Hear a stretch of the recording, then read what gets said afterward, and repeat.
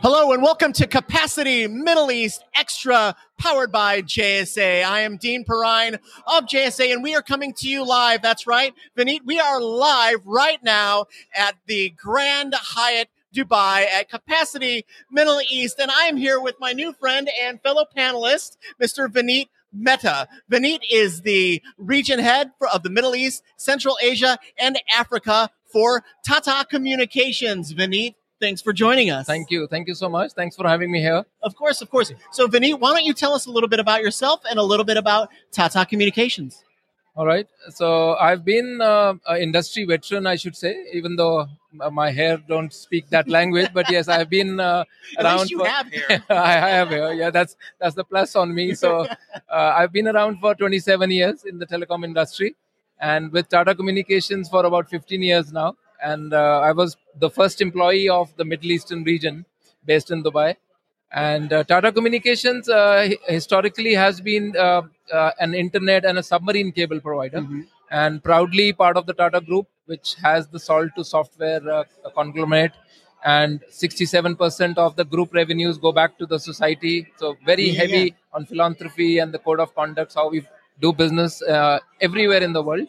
And Tata Communications proudly carries 30% of the world's internet. So that's one legacy, and the pride which we take as an Indian company. Yeah. And we are an Indian company, but about 67% of our revenues come from outside of India.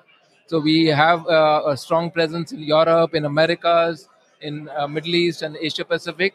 Obviously, India is a home market where we have a dominant share of about 35% in the enterprise space.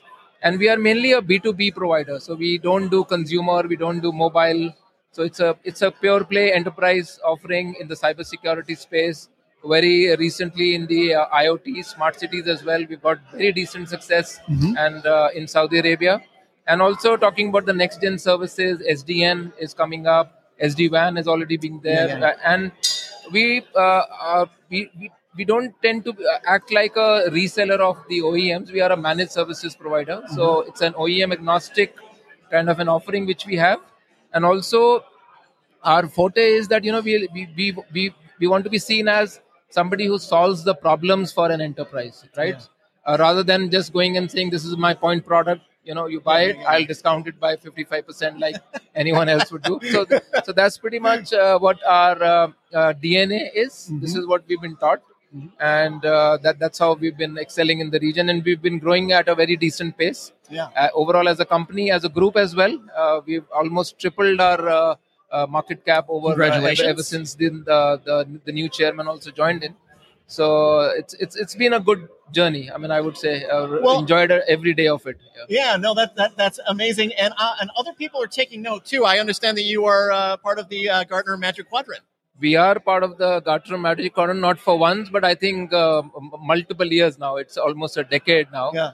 And that's one, again, a moment of pride, which means that the industry and the analysts appreciate and understand the strength of our network, right? So calling it out, and even on, this is the network one, and even on one of the Nelson Hall, we are a leader in the quadrant in the cybersecurity space, which is a recent one, very recent, in addition to what Gartner has given us over a period, over 10 years. And that's basically because, the strength of our network. It's so right from layer 1 to layer 7 is all owned by us. I don't rely on a third party to inject something in between. And this is one of the reasons I'm able to offer a single SLA. I'm able to offer a good quality of service. I own it end to end. Ownership is important, a single throat to choke. So that's where the strength of our offering lies. It's a term we don't often, or that we use sometimes, in the office, but it is a single throat to choke. But let's talk a little bit. What does that ultimately mean for the customer? Because, in my opinion, and probably your opinion as well, what it means is that you value the customer experience. We value customer experience to, I would say, infinity. I would say, because that's the core and the reason of our existence. If I deviate even an iota out of that vision of not serving or not giving a customer experience or not solving a customer pain point, I wouldn't exist, right? So customer experience, or CX as they normally call it, is at the core of our every offering which we have. You name it. I mean, I could be selling a network service, but again, customer experience is important. How fast the customer will get that service, what will it mean for him? There should not be any jitter, there should not be the least latency. So there are so many parameters which we, and there's an army sitting behind in India who keeps doing this to improve it every time. Even in our Ethernet core network, which we have globally, our continuous endeavor, the customer will not even feel it, is to how do we keep reducing the latency? Buy new routes, a new cable has come in, why don't we put our organic traffic on it? There are so many creative things we do, and the heart of it is how do we improve the customer experience? The customer will stay with us only when we are giving him value. And there's no magic sauce or magic secret in this. Otherwise it's a me too service, right? Especially connectivity, I would say. So the differentiation comes with CX. The differentiation comes with how well you serve the customer, how well you treat him, and how fast you solve his problems. And some of those problems could be things like security. So let's talk a little bit about security and how Tata is kind of solving the security issues of kind of the present day world, because the world has changed, like it or not, pretty dramatically over the last 5 years. The world has changed, and the world is changing by the hour. I used to say by the week or by the month. It's changing by the hour. And how fast you adapt to it. So coming to the security question, I think it's very valid and very relevant for this industry, this region as well, and otherwise also for the enterprises. Everyone is tending to, the internet is fit for use, right? Everyone wants to move to the cloud, right? That is where the first threat is there for any enterprise to be, right? So from that standpoint, how am I solving that problem? I'm not saying I'm offering you a bulletproof service.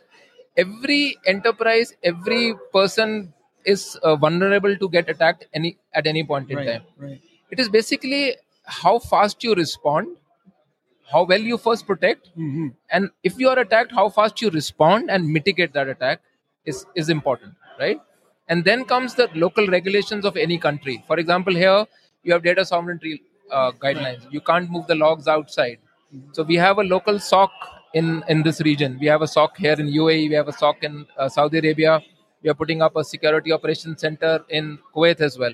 So this is basically align and comply with the local laws, and then offer a service which again the customer is comfortable with. And knock on wood, most of our customers have been in a decent, I shouldn't say it otherwise, but in a decent protected frame of mind ever since they've been taking services from us.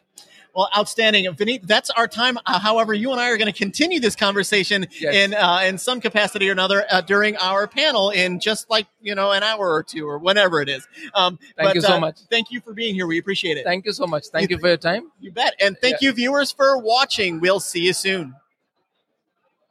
Thank you.